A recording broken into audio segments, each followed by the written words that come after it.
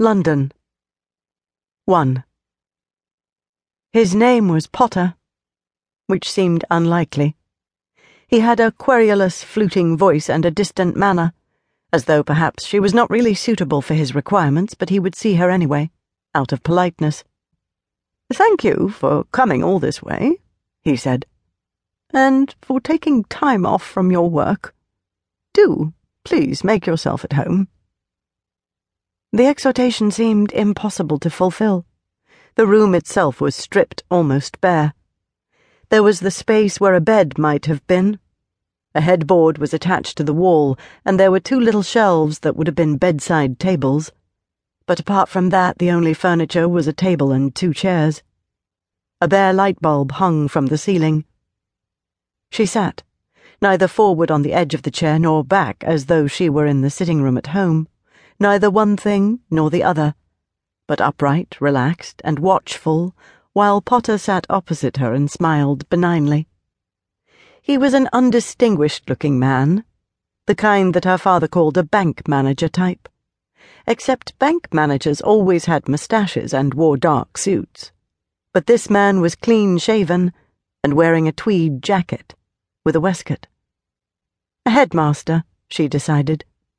A headmaster about to interview a difficult pupil.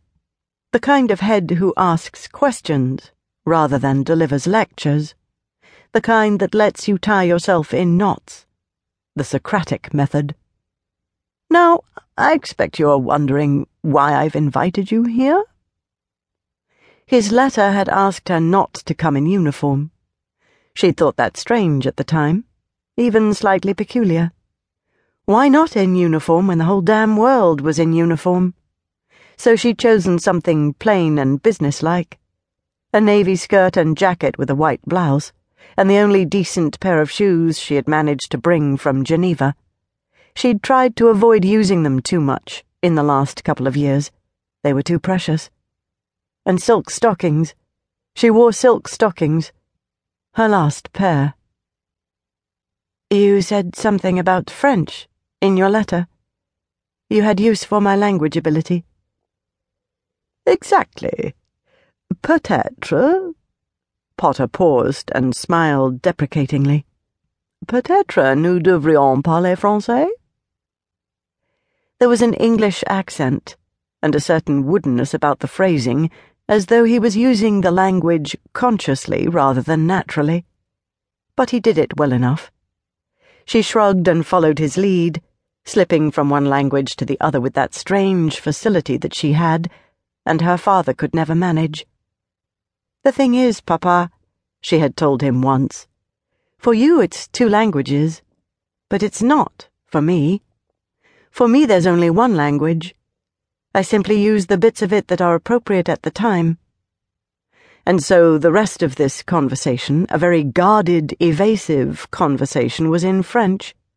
Potter with his quaint formalities, Marian with her rapid flutter of colloquialisms. "I must emphasize from the start," he warned her, "that the work would be of a most secret nature. Everything about it, even our meeting here today, must be held in absolute confidence. It all comes under the Official Secrets Act. You do understand that, don't you? I believe you have already signed the act because of your work in the WAF, but we do like to be sure." So she signed the form once more, a solemn little ceremony like a registry office marriage, for which Mr. Potter lent his fountain pen and waited reverently for the ink to dry. "So, tell me a little about yourself, Miss Sutro. The name, for example. Not Jewish, is it?" "Sutro? It may have been once, I don't really know.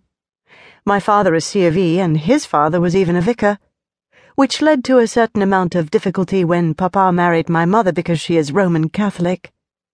That's how we were brought up. R.C.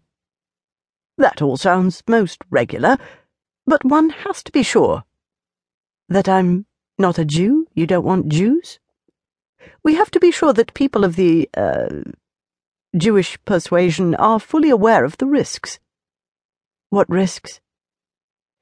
There was a small tremor of impatience in his voice. "Perhaps I should be asking the questions, Miss Sutro. I wonder, how did you acquire your command of the language?" She shrugged. "I didn't acquire my command of the language. I simply learned to speak, as everyone does. It just happened to be French. My mother is French. We lived in Geneva." "But you also speak excellent English." "That was from my father, of course. And at school we also spoke English as well as French.